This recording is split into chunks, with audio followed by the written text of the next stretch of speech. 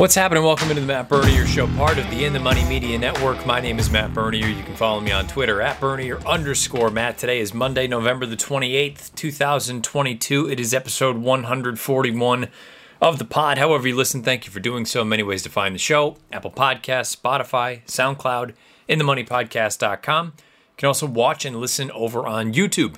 Search bar Matt Bernier Show. You will get this episode along with the 140 prior. And as always, please rate, review, subscribe. Make sure the bell icon's lit up over on YouTube so you get notified when new content is uploaded to the In the Money Media channel. Thumbs up, thumbs down, whatever it may be. All the interactions and all the feedback that we can get, not just for this show, but all the other ones, part of the In the Money Media Network, it's better off for us. And in turn, better off, hopefully, for the listeners and the viewers.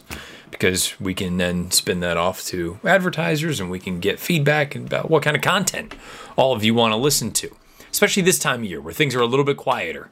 I feel like this is the time where most people take a little bit of a breath. I know Gulfstream is getting ramped up, getting ready to go. Santa Anita is not going to be far away, opening day, day after Christmas. But this period, I think we all get to take a little bit of a breath. Or at least I thought, anyway. This week's show, we're going to wrap up with looking at NFL Week 13. And the only other thing that this show will be this week is sort of just thinking of the way words can be interpreted or the emphasis behind certain phrasing. If I said to you, or we were talking about someone in a sporting event, that luck was on his or her side, that feels more like a statement that doesn't come off as, I don't want to say an excuse, but it doesn't come off as sort of an accusation or accusation is not the right word. I'm trying to say it's not a negative connotation. If you have luck on your side, yeah, a certain thing broke your way, but, you know, you went and you succeeded in whatever it is you're doing. If it's a race, if it's a game, if it's betting, whatever. But if you just change a few words, going from luck was on his or her side to he or she got lucky, then, at least in my eyes, and let me know if the listeners and the viewers, if you all disagree with this notion or thought beneath the video player on YouTube or on Twitter. If someone says that this person or this individual got lucky, to me it comes off as you're saying, yeah, sure, you won, but did you really? And it becomes a bit of a negative connotation. It almost implies that the only reason somebody found or had success is because luck happened to be on their side, but it comes off in a very different way using different words. And the only reason I bring all this up is because of Rich Strike. Now, Rich Strike finishes last in a field of 6, I believe it was, in the Clark on Black Friday at Churchill Downs. He emerges from the race with a throat infection, which I'm sure many people will completely disregard. But as trainer Eric Reed said, you know, not looking to make excuses. It just is what it is. He came out of it and he was sick. But I couldn't help but notice, I've tried to stay off social for a bit here, but I still go on and see the happenings. And the sort of the same discussion that we all had or people had post Kentucky Derby came up again. And not just from one or two people. I saw it in many, many different aspects. About Rich Strike and how he was never that good to begin with. He's extremely good. His resume makes him champion 3-year-old. His resume makes him a borderline finalist, but probably not even a finalist. I mean, it ran the gambit. And you sit back and you watch and you just kind of see how things unfold and what people say and what people's feelings and thoughts are. And it made me think, well, let's take a look at this horse a little bit more. Rich Strike has an overall record of 13 starts, 2 victories, a second, and 3 third-place finishes. His only victories in his entire career came in a $30,000 maiden claiming event at Churchill Downs and the Grade 1 Kentucky Derby. Happened to also be at Churchill Downs.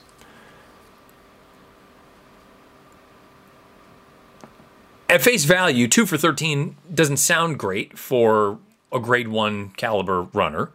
Makes you think he is a notch or two below. But then when you consider he's a 3-year-old, you consider that he won the most prestigious race, some would say in the country, some might even argue the world. I think both of those are a little bit crazy, but that's just my opinion. I don't think a 3-year-old restricted race should be the marquee event for any, but neither here nor there. But then talk of champion 3-year-old. And winning the Kentucky Derby alone solidifies him as a finalist, a candidate to win this year-end award. And I look at it, and I don't think it's that simple. I don't think one race should matter as much as it does. But then many people will argue that the Breeders' Cup itself should not matter that much because it's one race. And why should that have such heavy impact or implications in terms of year-end awards? My argument there would be, in most cases, you're taking on the best of the best. In the Kentucky Derby, that's not the case. You're only taking on the 3-year-olds at that time of year who have qualified for the race. So just because he won that, I don't know that I necessarily believe that makes him a slam dunk finalist, never mind winner. But compare his resumes to Epicenter, Taba. You start to see the different conversations, the discussions about how Rich Strike isn't very good and he just got lucky one time. Or the discussions around how Rich Strike deserves to be the 3-year-old champion because he won the most prestigious 3-year-old race there is. Or then you have my opinion that is not nearly as sexy and not nearly as fun, I'm sure, for most people. That Rich Strike is a very good horse, very solid horse, and he had luck on his side. And it happened to be in the biggest race that he had, or we all have, for 3-year-olds. I'm not sitting here saying he deserves to be 3-year-old champion. In fact, I'm saying he shouldn't be, given his resume, especially when you compare it to Epicenter and Taba. Again, Rich Strike, purely from victory standpoint, he has won the Kentucky Derby and a maiden claiming event. Epicenter won the Grade 1 Travers, the Grade 2 Jim Dandy, the Grade 2 Louisiana Derby, the Grade 2 Risen Star. Taba won the Grade 1 Santa Anita Derby, the Grade 1 Pennsylvania Derby, and he finished third in the Breeders' Cup Classic.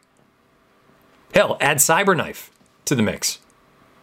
He won the Grade 1 Arkansas Derby, the Grade 1 Haskell, the Grade 3 Matt Winn. He finished second in the Breeders' Cup Dirt Mile. But while those resumes, in my eyes, all 3 of them are stronger than Rich Strike's, it also couldn't be farther from the argument that some have made that he's a complete bum and he can't run. And he just had all the stars align one day. He finished 4th in the Travers, 4th in the Breeders' Cup Classic, 3rd in a Grade 3 on synthetic, and he was beaten, a nose in a Grade 2 against older horses. So to suggest that he's a complete bum, I think is so stupid. And I can't help but think that many of the folks that have this vitriol against this horse got burned by him on Derby Day. And whether they would admit it or not, there is this element of, he beat me, so I'm always, some people, I don't know why, a horse has never done anything to you other than go out and run around in an oval. And he's never even done that to you. You've just been a spectator. You've watched him and bet on him. But some people hold things against players. I've got a World Cup game on right now. If so-and-so does something and it ends up affecting you, if you're a fan or you've bet on it, then all of a sudden they become public enemy number 1 in your eyes. And I can't help but think that's a little bit of what it is with this horse. Because the truth of the matter is, it is the rags to riches kind of story that we all chomp at the bit for. But then once it's here, many people then start to want to say, well, it's not that neat, or it's not that cool, or it's not that fun, or it's not this, that, or the other. He's not that good, X, Y, and Z. People like to have their cake and eat it too, which is, it doesn't work like that. You can also be objective about it and say luck was on his side that day, but he's also run really well in some of these other races. And no, he's yet to win. He hasn't won one of them. But that doesn't mean that he's incapable, especially when you look at some of the speed figures that he's run and earned. He is a horse that is capable, given the right setup, that he could win a race. Probably the longer the better. 1.125 miles, 1.25 miles. So I'm thinking of recent, 3-year-old champions. I've got the list up. I see Essential Quality, Authentic, Maximum Security, Justify, West Coast, Arrogate, American Pharoah, California Chrome, Will Take Charge. I'll have another Animal Kingdom. Looking at Lucky, Summerbird, Big Brown, Curlin, Bernardini. I mean, you just keep going on and on. And they're all, most of them, I don't want to say all, most of them are proper elite grade 1 talents. And this year, you're probably going to get your 3-year-old champion being an above average talent. I don't know that I'm going to sit here and say that any one of them is elite. I mean, they all have an opportunity to prove that, but as 3-year-olds, purely as 3-year-olds, I don't know how many of them were necessarily elite in the bigger picture.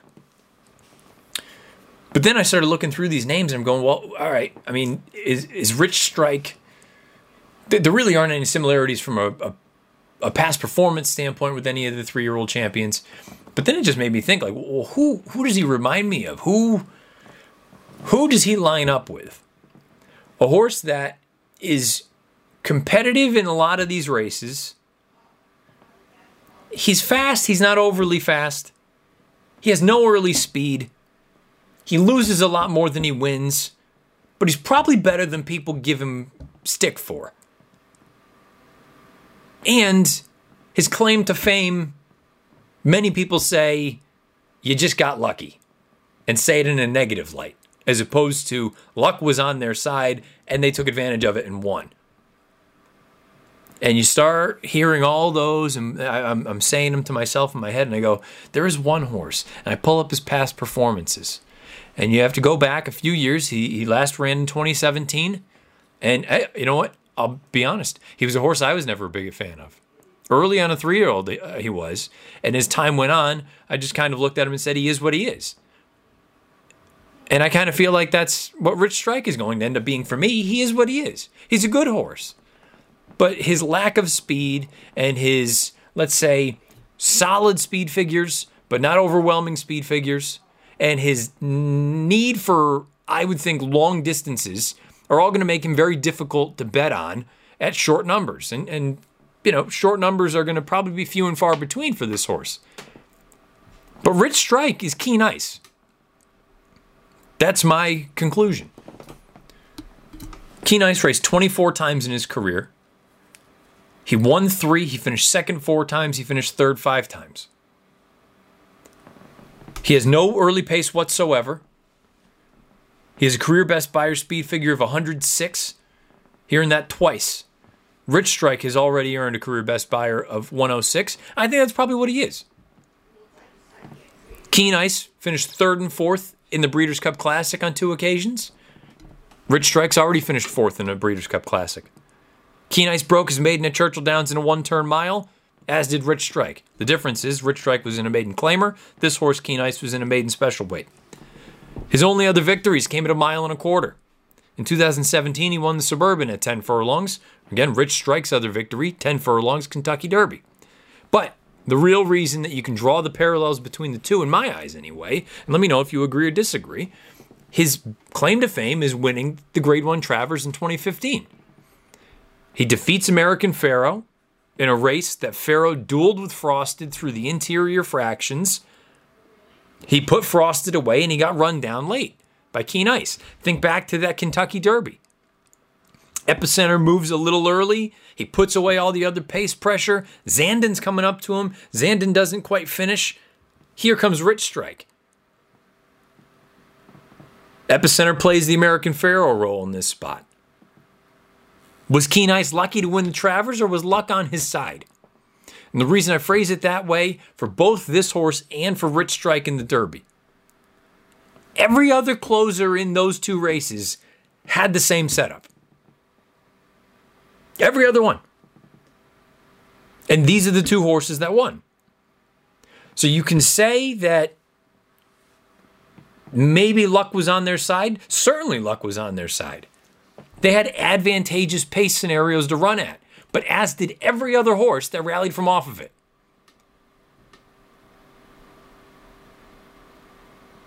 Does that mean that they were no good?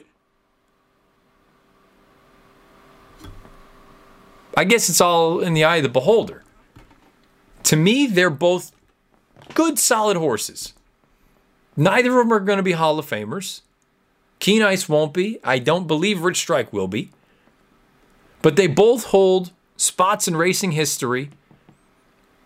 And I think all you need to know about either of these horses, or about, I guess more importantly, or not more importantly, but bigger picture, how people view results. I always talk about don't get so result oriented, because then that can throw you completely, in a tailspin. You saw me a few weeks ago post Breeders' Cup. Did Keen Ice and Rich Strike, did they just get lucky? And when you hear someone say that, I think that implies that they don't really believe they're that good. Or was luck on their side? Were these solid enough horses that had a few things break their way on major, major stages, and they took advantage and got the job done? And again, solidified their place in history. One defeating the Triple Crown winner, and one being the longest shot winner, or the second longest shot winner of the Kentucky Derby. It was just something on my mind. And I'm curious to know, what is everyone's opinion on Rich Strike? What is everyone's opinion on where he stacks up in the 3-year-old picture? Is he 3-year-old champion? Is he a 3-year-old finalist? Is he off the board? Does he not even qualify as a finalist? And is my sort of comp with Keen Ice one that makes sense to anybody else other than me and my pea brain? Let me know beneath the video player on YouTube or on Twitter at Bernier_Matt. Now, handicapping. Let's get into week 13 of the National Football League season. Decent weekend this past weekend. We come out ahead on the ledger. Hopefully we continue to build upon that this week coming up. Week 13 in the National Football League is upon us. 2-1-1 weekend last weekend with the picks. A bit of a frustrating one. Really thought the Sunday night game, despite the fact that it went back and forth, I thought that was a pretty comfy cover. Eagles were up 10 late in the fourth quarter. Jordan Love marches down. They kick the field goal knowing that you need 2 scores anyway. Ends up being a push. No big deal. The Raiders and Seahawks game was extremely annoying because that was purely Josh Jacobs saying, not here, not now. And he also knocks me out of my longest fantasy football league with my elementary and high school and middle school friends. Knocked out by my best friend. We both score over 140 points and I lose. That's really annoying. Neither here nor there. But the 2 wins were the totals. Under 35 in that Broncos and Panthers game, and under 46 in the Texans and Dolphins game. So the past 2 weeks, 4-3-1 as far as the picks on the pot are concerned. Let's dive into week 13. I have 5 plays and a future. If you're interested in futures, it's a team that I've just you start to look at some of the different numbers, and I think they're a little bit interesting. We'll get to them in a bit, though. Let's start on Thursday night. The Buffalo Bills and my New England Patriots. The Bills are 5-point favorites at Gillette. The total is 44. I have Buffalo winning 27 to 21.4. That's a 5.6 point difference. The 48.3 total goes over the book's total right now. You could go over. I don't know. The Thursday games are typically a mess. Maybe this is a different instance because both teams played on Thanksgiving and they do have a full week's rest.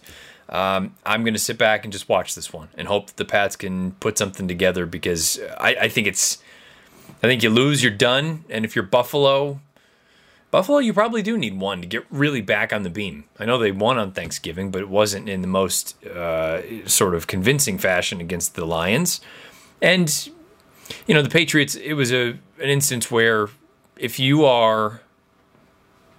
The AFC at the bottom especially seems a little bit topsy-turvy.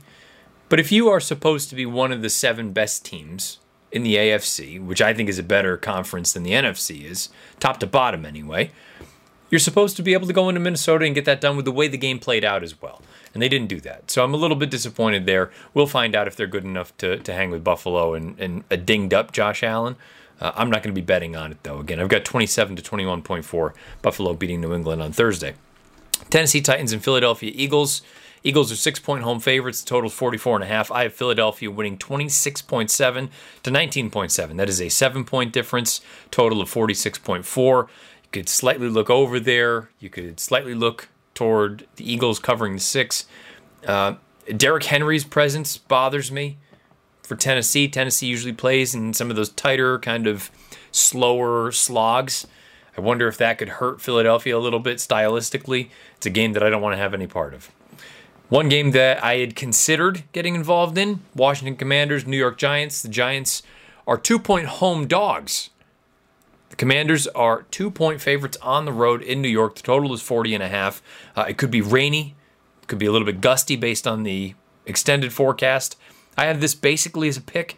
I have Washington as 0.1 point favorites, winning 19.6 to 19.5. You could play the Giants, getting the points at home. I have that coming in 54% of the time. There's a slight edge there, slight positive EV. You could also play a teaser, which I don't typically recommend, but you move that to New York plus 8. You move the total to 46.5 for the under. That goes to minus 120. I have that coming in 52% of the time. So, it's actually not really truly great value. It's actually a bit of an underlay. But if you're really just inclined to make a play, that could be an option for you. I think if you really, really are hell-bent on making a play in the game, I would take the points on the home team. But I understand that that's a little bit of a dicey proposition. The Giants, a bit of the luster has come and gone. The Commanders are on a roll here. I don't know that I'm fully buying in the way that some folks are, but, that NFC East is a very good division, top to bottom. Thought about the Giants plus 2. Going to choose against that. You could even go with the Giants' money line, if we're being honest. The other New York team, this is one of the plays. New York Jets at the Minnesota Vikings. Vikings are 3-point home favorites. Total is 46. I have Minnesota winning 22.5 to 21.8. That's a 0.7 point differential in favor of the Vikings. But with the way those numbers shake out, you could play the Jets plus 3. DraftKings right now, that's at minus 115. I have that happening 60.6% of the time. Translates to odds of minus 154. I don't know if you want to fully buy into Mike White just yet. He looked good against a bad Bears team, but in terrible conditions also, for what it's worth, wind and rain. I'm going to be looking more toward the money line because I could see a scenario where the Jets got their doors blown off, or I could see them keeping it close and possibly pulling one out.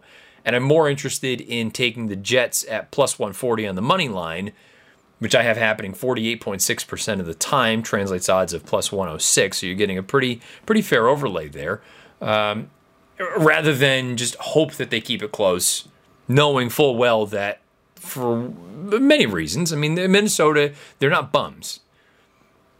Knowing full well that this could be a game that it's either a blowout in favor of Minnesota, or maybe it is close. But if it's close, I think the Jets have a fair chance of winning. So that's why I'm going to go with the plus money at plus 140. So one of the plays this week is going to be the Jets on the road to beat the Vikings outright at plus 140. I have that happening 48.6% of the time. Denver Broncos at the Baltimore Ravens. The Ravens are 8.5-point home favorites. The total is 38. Any game where the Broncos are playing, you're going to have a low total. That's just the way things are going to go from here on out. I have Baltimore winning 25.2 to 13.0. That's a 12.2 point difference. The total of 38.2, spot on. I have no interest in that right there. The numbers say it makes sense to lay the points with the Ravens at home. But I said it last week. I like Baltimore. I think they're good. I think there's plenty to like there. And this, we'll get to the team that I'm actually thinking about making a bit of a future bet on in a bit. But the difference between that team that I was just alluding to and this Ravens team, who I still think I think most of the pieces are there. Maybe not every single one of them. Maybe they don't have really the outside weapons necessary to win a Super Bowl or even win an AFC championship. But the problem is their inability to close. It's inarguable at this point. You can't lie about the fact that they've had so many instances. I think they've been ahead in almost every one of their losses in the fourth quarter, and they just continue to find ways to lose games at the bitter end. And I said it last week that the Baltimore-Jacksonville game, you could play Baltimore -4, but I think Jacksonville's a little bit plucky, a little bit, frisky. You know what? I don't need to get involved in that. And sure as shit, that's how it played out. Jacksonville with that crazy run there in the final drive, they come back and get the job done, and they convert the 2-point conversion. By the way, Jacksonville next year, I think, I maintain it. Jacksonville and Baltimore really aren't too dissimilar because the Jags have had a number of instances this year where they've been ahead in fourth quarter and they just can't close. Now, the difference is that it's exactly what I just said about Baltimore, but Baltimore has won some of these coin flips where they have been close games and they've been able to hang on. Jacksonville hasn't. You could easily flip those two records, in my opinion. That's just my view of things. And I guess, actually, for a fun little exercise here, I have Baltimore rated 5th for the power rating, which is considerably higher than Jacksonville, so maybe that pokes a hole in this. I've got Jacksonville 13. League average of 0.57 points, and they're at 0.58. I mean, which translates effectively to them starting at 1 point and Baltimore starting at 11.9. I mean, maybe. I don't think they're that far apart. That's one part of the way I put my things together is using a power rating along with player model, along with the sports book and a couple other pieces. But I don't. My gut tells me that they're not that far apart. But the record says they are, so maybe that's part of it. Anyway, long-winded way of saying, in this spot, the numbers say to lay the points with the Ravens. I could see a backdoor cover with the way that they just completely flop at the very end of games. Not that I believe in Denver, but maybe they can come back and get a couple of points, a couple of garbage time points, and cover that 8.5. So it's a game I'm going to stay away from. Another game I'm staying away from is the Browns and the Texans. I have no way of quantifying Deshaun Watson's presence as the starting quarterback. And I'm not going to just guess. So punt on that. Jags and Lions. Lions are 1-point home favorites. The total is 52. I have them winning 25.1 to 23.7, Detroit over Jacksonville. That's a 1.4 point difference, so that's pretty much matching up. The total of 48.7, you could play the under, but I really don't feel like sweating out a shootout, so it's a pass for me. Another game that's a pass, Packers, Bears. I have no idea the status of either starting quarterback, Fields or Rodgers, so it's a pass. I'm not going to just guess. Pittsburgh and Atlanta. Atlanta 1.5 point home favorites. Total is 42. I've got Atlanta winning 21.7 to 17.4. That's a 4.4 point difference. 39.1 is the total. Barring something odd happening tonight in the Indianapolis-Pittsburgh game on Monday, you could be looking at a pretty decent play with Atlanta at -1.5.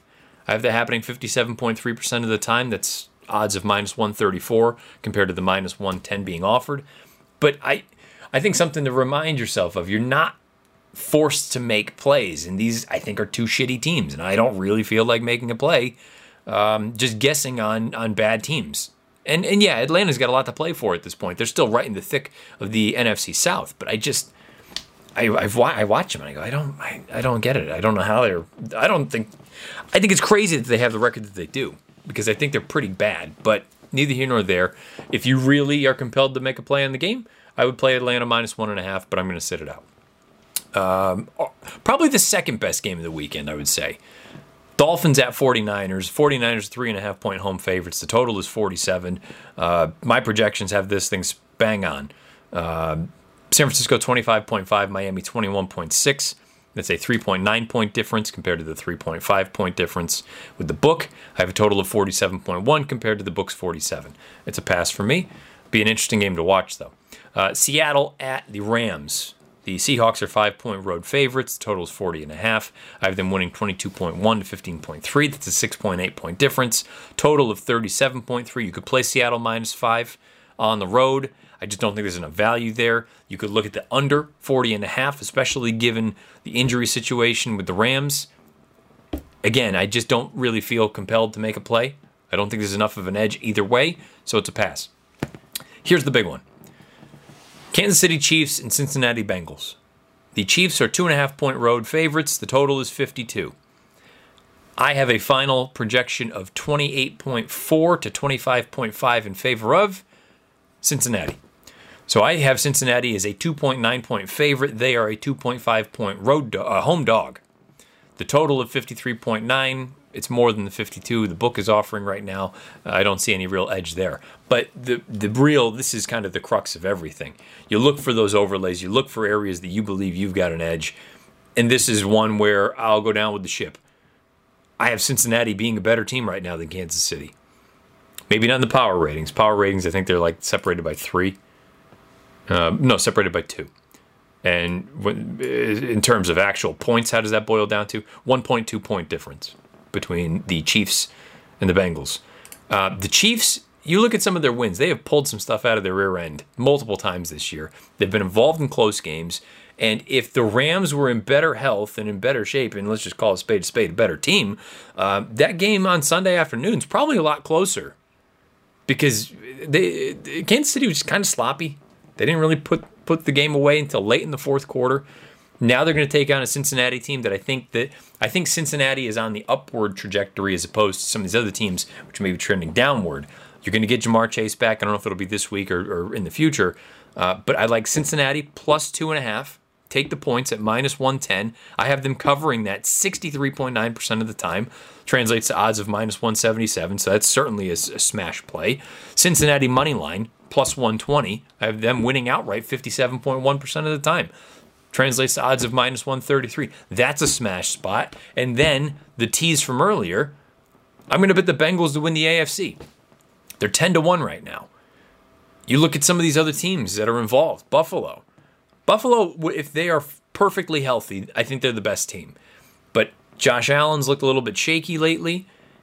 And they've got to figure out a way to win the East. Miami's right there. The Jets are right there. If they lose Thursday to New England, all of a sudden, that whole division is, who knows how it's going to shake out. And I think Buffalo not having home field is a major difference than them having to go on the road. I know that's stating the obvious. But for a team like the Bills, I just don't love the way, I think they're still the team to beat, arguably. But I just don't love them as a prohibitive favorite. And I guess the Chiefs now technically are the favorite. But I just made my case with Kansas City. I mean, they've had their moments where, yeah, they keep winning games, and maybe they deserve credit for that. They certainly deserve credit for it. But I don't know that I look at them and say they're absolutely slam dunk, pencil them in, let's move on. The Bengals team, as long as that offensive line can stand up in front of Burrow, give him some time, you have all the weapons you need outside. They've found some sort of a run game. I mean, Samaje Perine's name is popping up left and right, ripping off big runs. The defense is fine, especially the secondary, fine, good enough. You know, they're probably going to need to win track meets. That's what this team is kind of built on. They're built on high-powered offense. And they played in the Super Bowl last year. I think Cincinnati, who I thought at the beginning of the season was broken. I had my college buddies texting back and forth. I'm like, they suck. They just don't have it. I don't know what's wrong. Those first probably 4 or 5 weeks of the season. And then it slowly started coming together. I think they're on the upswing, not the downswing. I've got a lot going in with Cincinnati this week and going forward. The Chargers and the Raiders. Chargers are 2-point road favorites. Total is 51. I have this game 22.5 to 22.5. It's a pick. No say one way or the other. But from a play standpoint, I have a projection of 45 for a total, which is 6 points below the 51 being offered right now. This may be a bit of a sweaty one, but I have under 51 coming in 61.6% of the time. 63.6% of the time. Odds of minus 175 compared to minus 110. That's going to be a play for me. Under 51 in the Chargers-Raiders game. Sunday night, the Colts and the Cowboys. This one could change a little bit depending on what happens on Monday, but truth be told, barring an injury to Jonathan Taylor, whether it's Matt Ryan or Sam Ehlinger or whomever, I mean, I don't think it really makes a big difference for the Colts. And the Cowboys, they're going to be coming into this. The Colts are going to be on short rest. The Cowboys are going to be coming in on 10 days. and I guess call it 10 plus because it's going to be Thursday midday to Sunday night. I have Dallas winning 28.9 to 14.1. That's a 14.8 point difference. The total of 43 compared to the 44 being offered right now.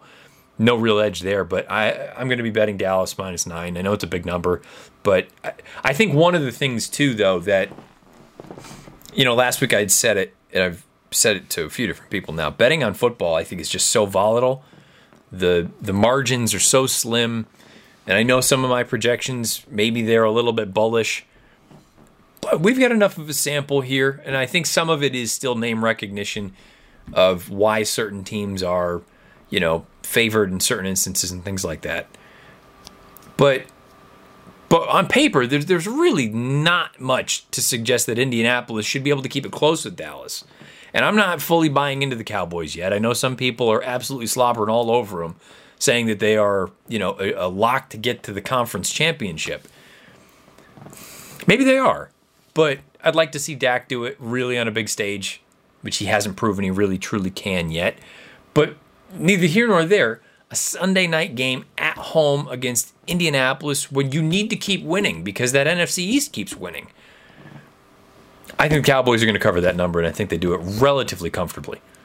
So lay the 9 points with the Cowboys while you can, because especially if somebody gets hurt from the Colts, somebody important on Monday night, that number's only going to get bigger, in my opinion. I'd be very surprised if it didn't. So I'm going to lay the 9 with Dallas. And then on Monday, a game that I could not care less about, although it's an important game. New Orleans Saints, Tampa Bay Buccaneers. The Bucs are 3.5 point home favorites. The total is 40. I have Tampa Bay winning 20.1 to 17.0. That's a 3.1 point difference. Total of 37.1. You could go under. I just don't trust either teams. I think they're both bad. I'm done with the whole Tampa. Tampa keeps getting credit for really doing nothing. They have names on their team. They have not done anything on the field to suggest that they're a good team. I don't see it. I have Tampa rated 18th. Purely from a power rating standpoint. I just don't see it. But that's just my opinion. Let me know what your thoughts are beneath the video player on YouTube or on Twitter at Bernier_Matt to recap the 5 plays for this week. Jets at Vikings. Jets money line plus 140. Chiefs at Bengals. Bengals plus 2.5 at -110. Bengals money line at plus 120. Chargers at Raiders under 51 at -110. Colts at Cowboys. Cowboys -9 at -110. And if you're interested in futures, I'm going to be betting the Bengals to win the American Football Conference at odds of 10 to 1. I guess you could also look at Super Bowl. They're 18 to 1, but maybe. I don't know. I got to think about that one. I will be betting 10 to 1 though for the AFC. Again, thoughts, feelings, anything. Beneath the video player on YouTube or on Twitter at Bernier_Matt. Until next week's show, this has been episode 141 because I realized I jacked it up badly last week. Episode 141 of the pod. However you listen, thank you for doing so. Apple Podcasts, Spotify, SoundCloud, and themoneypodcast.com. You can also watch and listen along over on YouTube. I will be back Monday of next week. Talk more NFL, talk more horses, talk more anything. And if you have things that you want to hear, again, you know the spots to let your opinion be known. That's going to do it. Till next week's show. Best of luck however you play, whatever you play, and wherever you play. It's been episode 141 of the Matt Bernier Show.